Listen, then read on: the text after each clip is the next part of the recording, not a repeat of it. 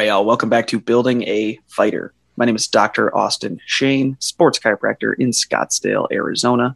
With me, as always, I got badass strength coach Alex Friedman, living out in Denver, Colorado. Today, we're going to be talking about artistry in mixed martial arts, strength and conditioning, and healthcare, and not making it so rigid, making it a little bit more on the open end or the flowy end. I feel like a lot of the times when we get into skill practice specifically is where I had this idea. We think that everything has a yes or a no, a right or a wrong. It has to be rigid. And in reality, for some people that works. Some people want outlined hard rules, but for the majority, myself included, you need to be able to flow a little bit. You got to have a little bit of artistic freedom and be able to scramble, be able to find what works for your body, because the likelihood of a coach matching the exact same style and body type as you are very, very, very low. So you got to be able to figure out what works for you as opposed to what works for the majority. Yeah, I think exactly that. And I think there's a sweet spot and there's a happy medium that we all need to appreciate more on the artistry end, because there is like good position versus bad position. There is logical sets and reps and then kind of illogical flowy type of stuff. But right now, I think the balance is a little too shifted towards the discipline, the rigidity, the drill sergeant-esque. Exactly, of it all. But we need to skew that a little more back towards the artistry mentality, where it's like you take control of your own process, and it's not, I'm going to perform this movement this way because, coach is in my ear. It's like, I want to perform this movement because I want to perfect my own movement, my own practice, my own movement, my own game plan, my own feel for what is right, either in the skill practice or what is the right feeling for me in the strength and conditioning session. And I think strength and conditioning is probably the most guilty of this, right? Every strength and conditioning ever is sets, reps, circuits, this, time on that, time off this. And as much as we utilize and we need to rely on that scientific information and those set protocols, we got to break free of them, and I try to do it at least once per session. At least once per session with an athlete in front of me, I try and break free of that rigid sets, reps, or the rigid 20 on, 20 off type of stopwatch coaching. So just try and find gaps where we can allow the athlete to be an artist. We can allow, again, our mixed martial artists to bring in some artistry on their own accord. Well, and it increases movement proficiency is what I love about it. Like I said at the beginning, each person needs to know how to move their own body the best way possible. I feel like a lot of the times this rigid, I guess dynamic is what we'll use, the rigid coaching style. It's the coaches that start working on beginners and they work their way up. They go through the coaching ranks. They become this coach for high-level fighters or for high-level jiu-jitsu athletes, but they still stay using rigid outlines because that's what got them to the dance. Instead of allowing, or actually I want to take a step back, which was 100% exactly what they should have done working with beginners, because beginners need to be able to have a rigid outline. The entire purpose for a rigid protocol or for rights and wrongs is to teach beginners fundamental skills to lay a foundation for that sport that they're going into. You need to teach people that don't know what's going on, what's right, what's wrong, and how to be safe and effective in a sport.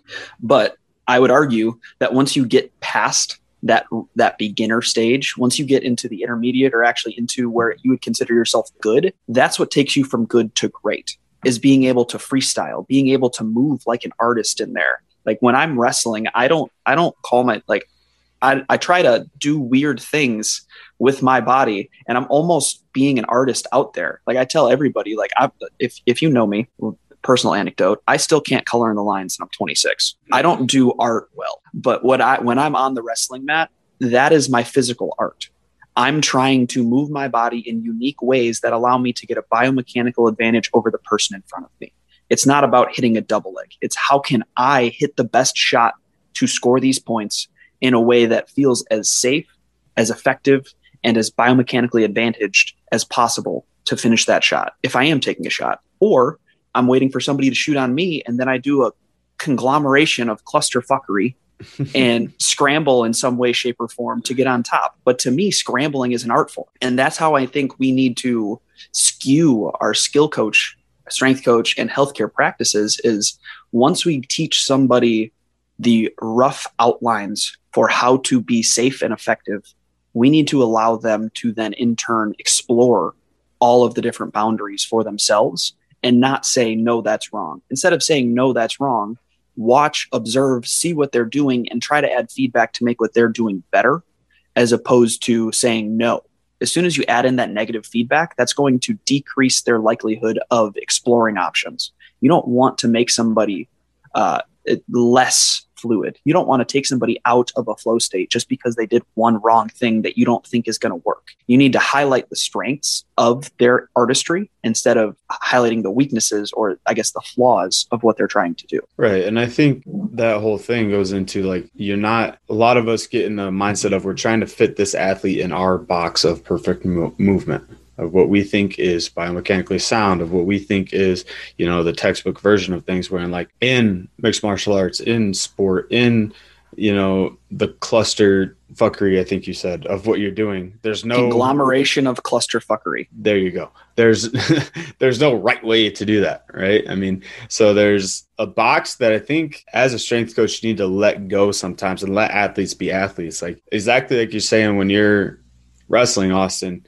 each individual has their own expression of art, right? Whether it's on the mat, whether it's, on a canvas, whether it's, in the weight room, whatever it is, everybody has their thing, how they express themselves and express their performance or their artistry. So I think as a coach, we need to indulge that and build that exactly like you're saying, and not take away from it and make it, how do they fit into my box of my coaching artistry, right? So that is the bare bones of being a coach, is enhancing what they have and letting them be the artist versus trying to fit them as a tool in your artistry. And exactly what you're saying, art appeals to different people.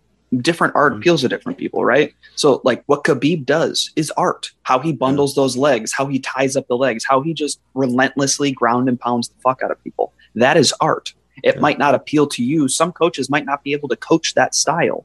They might think that that's bullshit or boring, but that is art in and of itself. And it allowed him to his freedom of expression was always there. The same can be said for Stephen Wonderboy Thompson. Mm-hmm. What he does on the feet is art. The way that he goes in and out, controls the distance, stays away from the wrestling shot for the most part, is able to hit those blitzes or those flurries. MVP, Michael Venom Page, is another fantastic example of this style. But some people can't coach that, and some people think that it looks like you're fleeing or you're evading, when in reality it's their expression. But at the end of the day, like just like how normal artists, like some people like Salvador Dali, some people like Picasso, some people like Van Gogh, it doesn't matter if you like it or not. Art is art is art, and you want to let these people develop their art and their artistic styles the best they can, because that's when you get somebody who's unique. Because the other thing about Stephen Wonderboy Thompson, the reason why he shot up so fast, he's fucking unique. I would argue that if we're teaching such a rigid outline in anything, like I said, skill, strength, healthcare, whatever, that doesn't allow them to become unique. That's making them one of the many. I don't want to make my athletes one of the many, because then they sit right around that 10 to 15 number range. They're never going to get to the top. If you notice the people that are always at the top, you got Francis Ngannou, crazy ass power, but he's very unique in the way he sets it up. He does a couple flurries for a heavyweight that's kind of weird, the way that he sets up his flurries. You move your way down. You have, what was John Jones? Not potentially, the best mixed martial artist of all time. The definition of an artist. When he's in there, he does weird shit and it works. You work your way down. You got Izzy, same exact thing. He's a fucking artist in there. And you got Kamaru, a different type of artist. He controls people on the cage. He's a brute. He does these different things, but that's what makes him unique. His cardio, his power makes him unique. Working all the way down the entire roster. But if you're at the top, if you're one of the top 3 in each weight class, you're probably unique in one way, shape, or form. You're not just, I guess I would say, you're not just rigid and only follow the rules of technique. Well, and I think a key point there, though, is we're not being unique to be unique. You're being unique because it works, right? And that's the ultimate thing, is like, what is useful and what is helpful in being unique versus what is just different. I think that's, again, more of a societal observation. Different is not useful. Being different in a useful way is what makes things impactful. You know, I think of a guy like you're talking about being unique and being creative. I think of like Dominic Cruz with how he moves, everything that he does. Like, he's not just moving his feet in a way just to like stand out or just to get notoriety or attention. He's like, is doing it because he legitimately throws off his opponents and he leads the dance then in his awkward style, which is great. So I think exactly like you said about teaching the fundamentals and giving your athletes outlines to what is more effective, because there is a point of diminishing returns where, like, just because it's different doesn't mean it's better. So we give them the tools and we try and guide that along. But exactly like you're saying, you have to allow your athletes to develop their own style, to develop their own attacks. Like, there's nothing better than seeing a guy walk in with a little bit of swag and he knows what he's got going on. He's ready to kill the session, and it's because he's doing it his own way, not because he's letting the situation or letting the context or letting what he should be doing overshadow who he is or who they are. Right. So I think that's a key point in coaching, is allowing your athletes to express themselves in any manner that they so choose. And that's a key manner of creating a great atmosphere around a gym. If you have athletes that feel like they have to conform just because, you know, we do this or we do that, and then they're not allowed to express themselves, I think inherently you're going to get a worse version of that person. Yeah. And to that point, it's trying to manage, hey, we need to make a team environment, because if everybody's just doing their own thing, it's really, really hard to have that family environment where everybody feels like they're a part of something. But there's a team environment where it's enabling for people to be themselves versus a team environment where it's like peer pressure and just confirmation. 100%. And that's kind of where I want to go with it, is like, how do you manage the people that want to be, I guess the correct use of the term would be intentionally, there's intention behind how they use their uniqueness that they've developed. Dominic Cruz, like you said, perfect example. How do you get these intentionally unique individuals to all come together and go on the same path and work their way up? Because that's the age old, I guess, question is, we have all these different people. Say we're at a gym with 35 people. We have 10 people in the UFC. How do we get all 10 of those people that are already there at the dance working on their individual skills, but still close enough to where we propel each other forward? And that's I think, not just a good coach can do that, but you have to be a good manager of people. You have to be a good manager of how people interact and the different scheduling aspects. And that's where I think if you can get the schedule down, as funny as it is, where we're doing an artistry episode, and then we bring in the coach has to be the one that has an outline.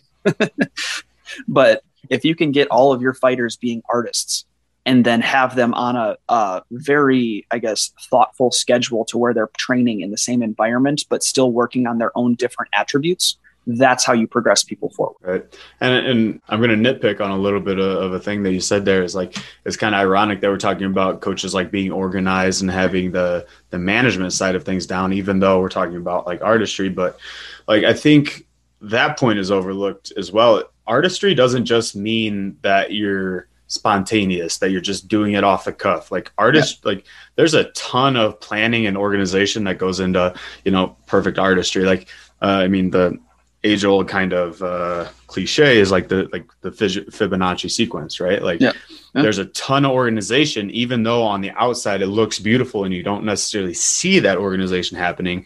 There is that common pattern that is being followed. So like, as a coach, like planning the session, not due to like rigid protocols and like we have to stick by this and that, planning the session and accounting for the underlying organization to highlight the individual environment, the individual person in front of you, I think is the artistry in itself. So there's a ton of planning and organization that can go into the artistry aspect of things. It's just, we get into trouble when we lose sight of the artistry and forsake that simply to stick to the plan. Right. If you're just doing a color by numbers and you don't care about the result at the end. Right. So that being said, those are my favorite, by the way, even though I can't color in the lines, those always turn out good for me. I know. Austin needs simple when it comes to coloring, I guess. But what I was going to say is like, in that team atmosphere, when you have a bunch of individuals in an individual sport, you want them to come together as a team. Like, that takes a lot of planning. And I think some of the best planning and some of the best way I've seen it done is we create principles, we create values and like morals as a team that we can all ascribe to, but we can individually express and we can individually take ownership of. So it's not necessarily like we have this moral, it's portrayed like this for everyone. It's like we have this moral, we all are going to accept it as our own, and then we portray it in the way that best suits our style, best suits our personality, best suits everybody else. And again, you can influence a lot of culture on what those morals are. Like if we talk about, collaboration, then each athlete's going to help each other in some capacity. Maybe that looks like support outside of the gym. Maybe that looks like technical advice inside of the gym.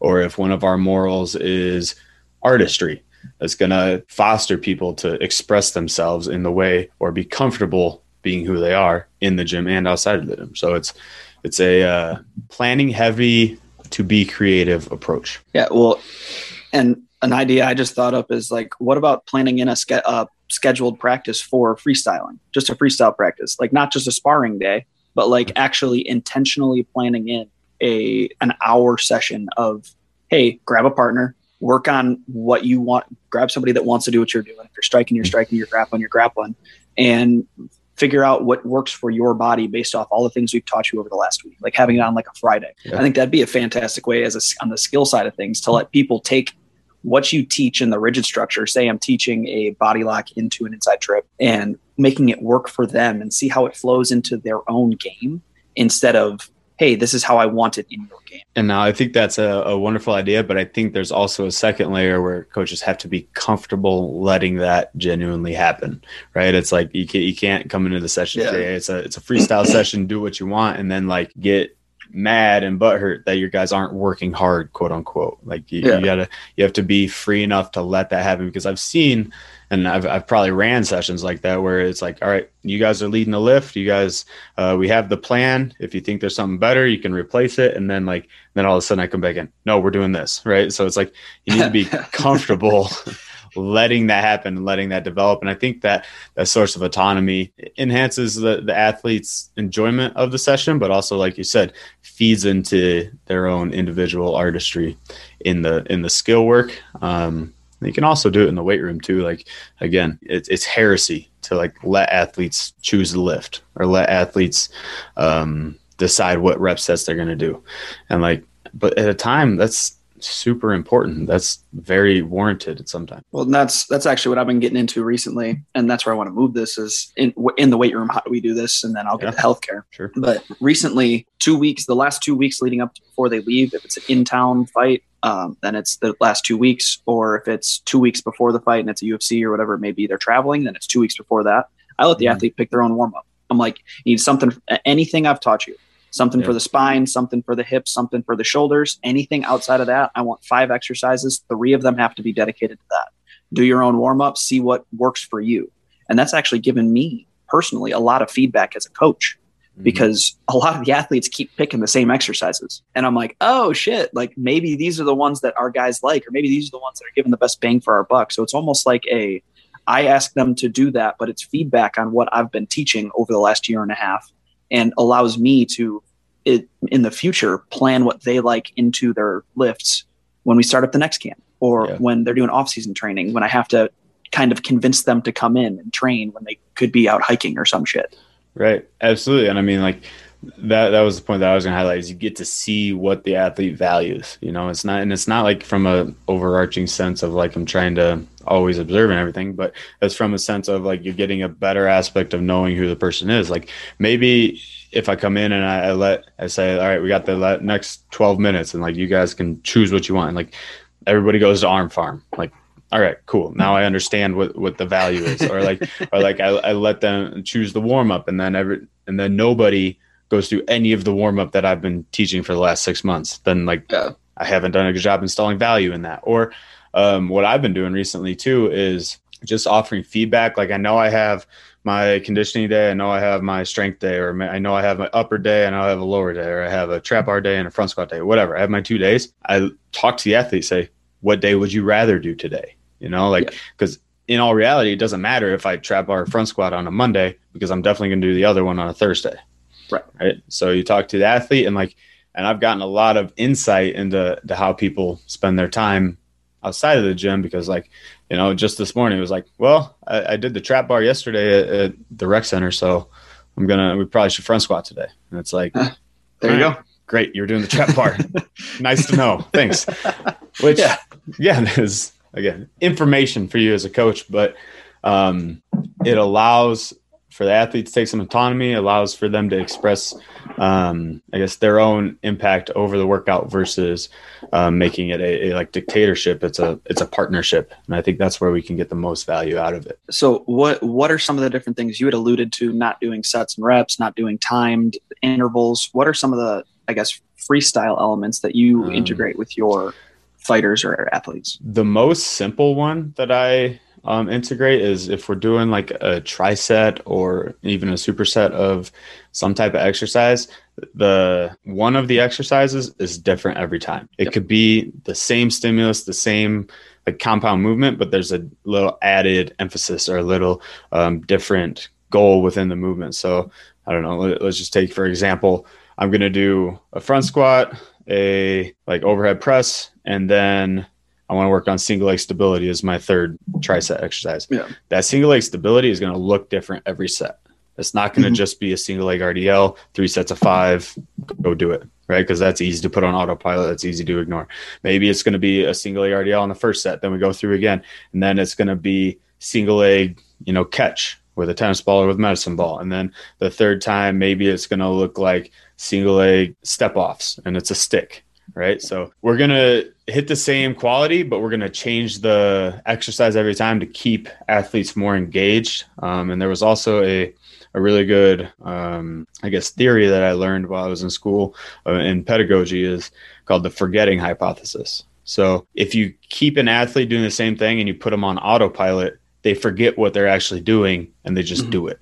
They're not actually learning or not actually, unless they're actively engaged, which is a whole different concept. But if we can just put it on autopilot, a front squat's going to be a front squat, and I'm not thinking about my technique. Versus if I change the stimulus every time, either changing a tempo, changing the weight, changing your focal point, something like that. If we change it every time, it becomes a new movement and I can't forget what I'm doing. I have to focus in and then I can actually acquire the skill better in a sense. So like I said, little variations in every movement with our sets is an easy way to do it. One thing that I really like are flow movements. So instead of doing like 3 sets on a prone press up, 3 sets of 5 on a prone press up, and then 3 sets of 5 on a glute bridge, and then 3 sets of 5 in a lunge, you just throw it all together. We're going to do a lunge on each side into a press up, into a glute bridge. And I just want you to flow through that sequence 15 times. And then you hit your reps anyway. And it's a little more open-ended. And those are probably bad exercises to throw into flow just for the people listening, but you can choose your different exercises and plan it out well. That takes away the strict sets, reps, schemes. Performing exercises for time, I think, is a hugely underrated skill or underrated format. Well, it got shat on for so long because of CrossFit, and it got it was almost demonized to do things for time. Right. And I think, again, that's as a coach, you communicating your expectations and helping the athlete understand, like, I'm not giving you 30 seconds of glute bridges so you can get the fastest glute bridges in the world, right? I'm giving you 30 seconds of glute bridges so you can focus on what you're feeling, how you're moving, and really perfect that motion. I don't care if you get 5 reps or 15 reps, but I just want to see good, solid glute bridges, focus on the movement. I'll worry about the time and all that stuff. So I think that helps a lot, break up some of the monotony. And then even, I guess for a last point here, week to week, changing the exercises. I know, again, that's kind of heresy because we want to, grow technically in the same movement every week and progress and get better at the movement, which I think there is some movements that you have to do that, like a front squat. Like we should front squat consistently for 4 weeks if I want to get good at a front squat. But like if we're doing box jumps, every week can be a different type of box jump. Like we're getting the same stimulus, the same emphasis. So like maybe week 1 is a straight on box jump. Maybe week 2, we go lateral box jumps. Maybe week 3, we go box jumps to a single leg landing, right? Like throw that variation in there. And I promise your athletes are going to appreciate it so much more. And they're going to find more intrigue in the workout and by buy in a little bit more. Well, and that comes down to programming for patterns instead of programming for exercises, right? Yeah. When we break things down, we talk about it all the time on a negative aspect, but stress is stress is stress. The same can be said for programming, right? Stress is stress is stress. As long as we're stressing the symptom in the same ways, it doesn't matter what exercise I pick. Am I doing a squat-based pattern with a front load? Does it really fucking matter if I switch between a front squat, a Zercher, a med ball squeezed front squat? As long as we're getting the same stimulus and it fits into the paradigm that we're trying to increase, right? If we're doing a strength emphasis, it doesn't fucking matter if we pick the Zercher versus the front squat, as long as we focus on the actual attributes, which is increasing squat strength, right? At the end of the day. So the same can be said for like me personally. When I'm programming, I switch up accessory work all the fucking time. Yeah. Like, and that just keeps my athletes fresh. Like I'm going to make, like, for my football player, I just finished up his next week, or his next, I guess, technically 2 weeks of programming. I switched the accessory work every single day. Yep. The main lift stayed the same, but his accessory work switched, but they stayed in the same patterns, right? Yeah. It doesn't matter if I'm doing a single leg RDL with a 3D strap. It doesn't matter if I'm doing a single leg RDL with a landmine. It doesn't matter if I'm doing a single leg RDL with a sandbag into a stability clean. It really doesn't matter, as long as I'm accomplishing the same goal, focusing on the same patterns, and understanding that the stress that I'm putting on the system is going to be beneficial in that exact position that I want it to be. Right. And what I think it's interesting too, like getting back to the artistry aspect and the movement in general, like a lot of coaches, talk about skills that they want to develop. Like, let's say we want our athlete to be able to hinge more and use their posterior chain versus be anterior loaded, right? So I'm going to give them RDLs, or I'm going to give them, stagger stance RDLs. And then we zone in and focus so hard, making them good at stagger stance RDLs, when we lose sight that the skill we want to get better at hinging, right? Yeah. And so essentially we're making them really good at a stagger stance RDL. And then when they go perform at their sport, they're not really going to hinge at all. They just have this one program for a stagger stance RDL. They don't have a retooling of their whole movement. So a coach that I follow on Instagram, I think it is like Art of Coaching Development, and he's actually a football guy. But what he says, is in football, it's common to have your everyday drills, right? That's your warm-up session. That's like every day you work on these certain drills.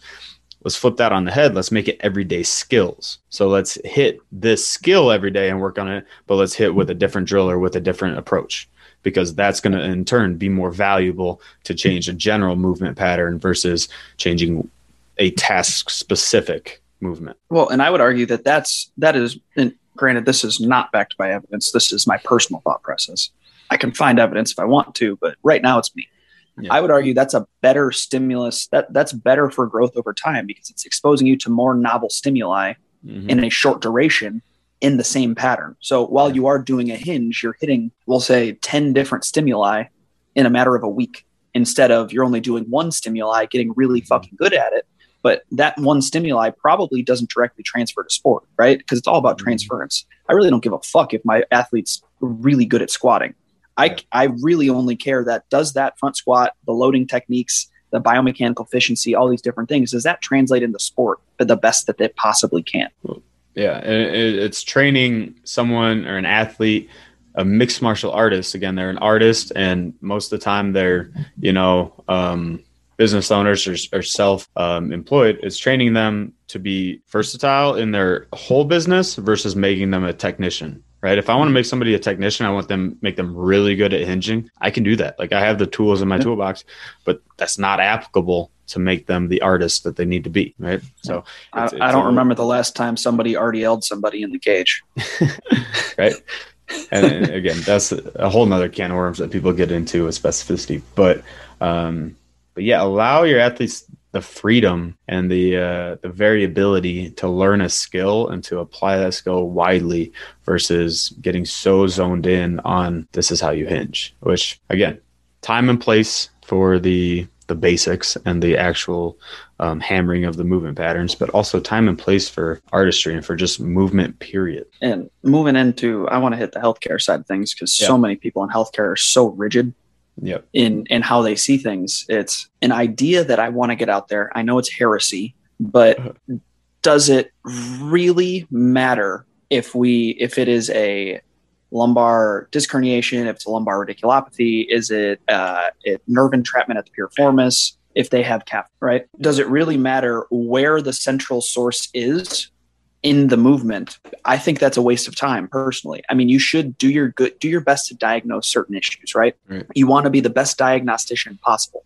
But at the end of the day, I'm still going to code calf pain. I'm not going to code 97 different things, because what if I'm wrong? Yeah. A lot of the times that's why it's called, like, that's why it's practice. You're trying to figure out what the best thing for that athlete is or for that person. And a lot of the times we get so stuck in rigidity where if we call something a strain, there's a protocol to do certain things. Well, guess what? The athlete or the patient is allowed to have more than one problem. And if you're only looking at things through a rigid lens, you're not looking at things from all of the different aspects that it could be. And in reality, trying as many possibilities as possible to zone in on what works for that person, not for that condition, you're actually doing a disservice to the person you're working with. So a lot of the times, like if I'm working on, we'll say jiu-jitsu athlete with knee pain, cool. I'm gonna code knee pain. I'm gonna code knee pain, myalgia. So probably if I had to guess, a jiu-jitsu athlete, some sort of lumbar joint dysfunction. Or hip joint dysfunction, whatever it may be. But I'm looking at the neurologic aspect. I'm looking at the muscular aspect. I'm looking at the ligamentous tissues. I'm looking at, hey, is the hip actually the problem, or is the spine actually the problem? And trying to do my best to almost do a battery of tests to try to not pinpoint the one thing that's going wrong, but pinpoint multiple ways that I can make this person feel better and then progress from there. Because I don't want to marry somebody to, oh, you have an MCL sprain. I want to marry somebody to, oh, these different exercises are your physical ibuprofen. That's what we start with. And then that physical ibuprofen progresses into strengthening. Because if we marry somebody to, oh, I have 10% of my MCL. How many times I heard that when I was an athlete? I still only have, quote unquote, 10% of my LCL on my left side. I don't even think I have an LCL on the left side anymore. My fucking Barrison valgus tests are crazy. But it's if you marry somebody to a diagnosis instead of just, and I'm going to say this with a caveat, please don't lie to your patients. If you know exactly what's going on, please fucking tell them. But if you marry somebody to one diagnosis, that's all they're going to think is wrong. Instead of saying, hey, there's a bunch of different aspects playing into your knee pain. I think there's a little bit of MCL sprain. I think there's a little bit of neurologic inflammation. I think there's a little bit of, we'll say your anterior chain is overloaded. We need to load the posterior chain a little bit, blah, blah, blah, a bunch of different terms. Doesn't really matter. But what we can do is we can focus on the exercises, focus on the positive aspects instead of the negative aspects, kind of like I was talking about with coaching.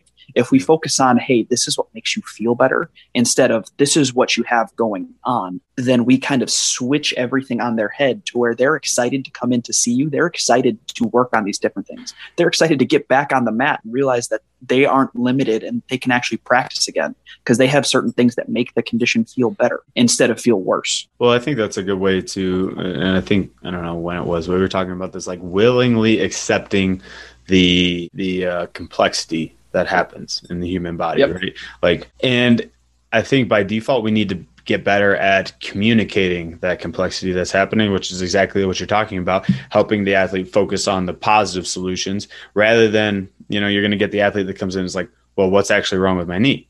And instead of just like kind of fumbling and saying, well, we don't really know, I don't really know, blah, blah, blah, you can say, well, there might be this happening, might be this, but the focus should be on our solutions because we can encapsulate a few different issues with this protocol. Well, dude, maybe it's just me, but I'm 100% okay saying I don't fucking know what's going on with you.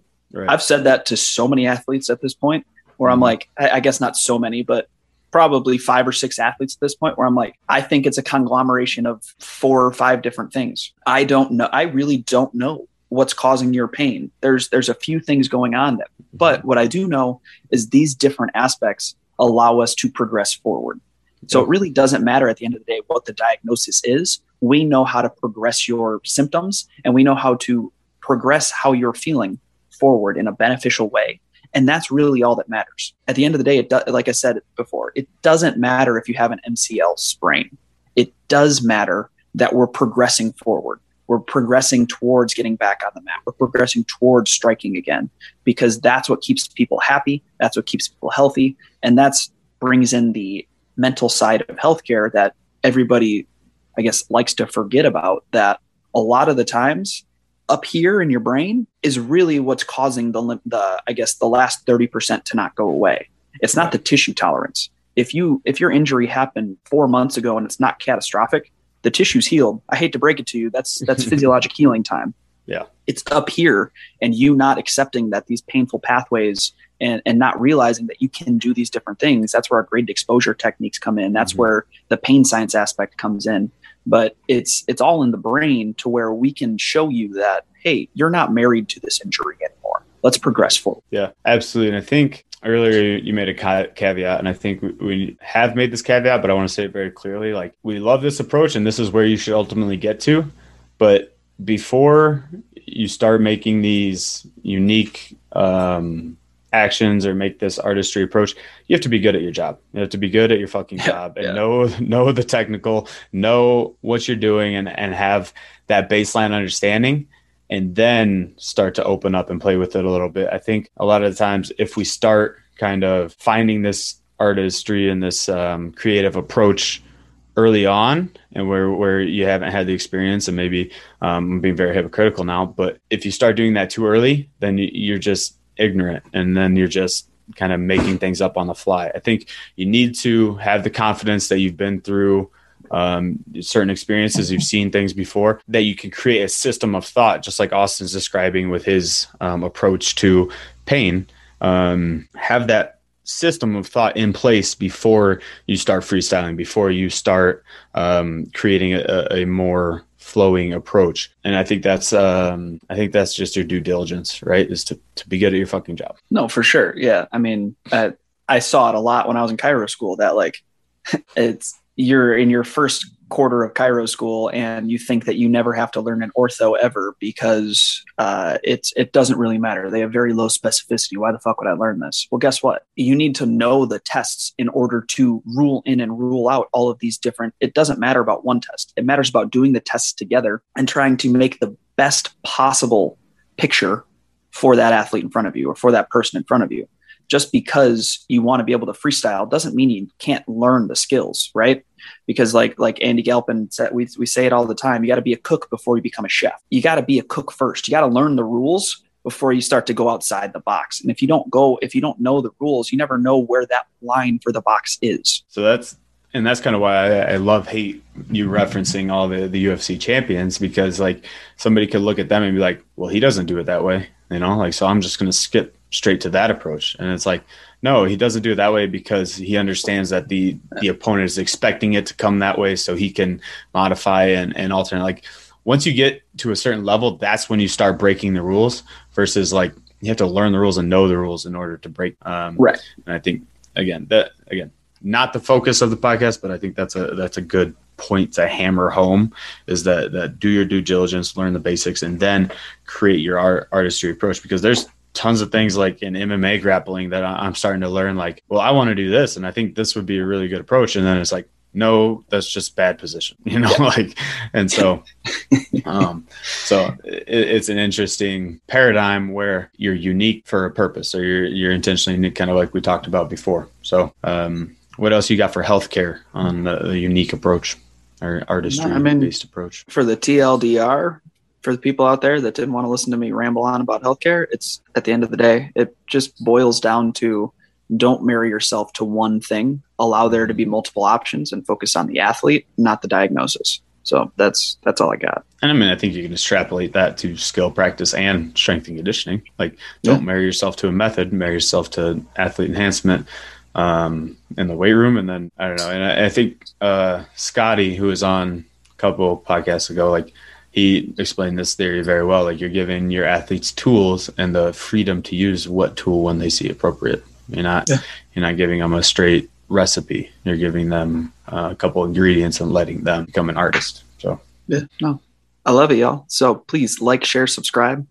do all the cool things that allow us to talk to your friends, because that's the only way we can further our reach and keep elevating MMA as a whole and just combat sports in general. If you got any questions for me or Alex, please shoot it to the Instagrams or the emails in the show note, as well as we have our website live. So we have programs for individualized content, month 1 of the Building a Fighter sequence, we have a jiu-jitsu mobility program. We are starting with a monthly mobility program, as well as there's a low back program if you are a grappler or a striker that has been having any low back problems. So it helps strengthen up that area.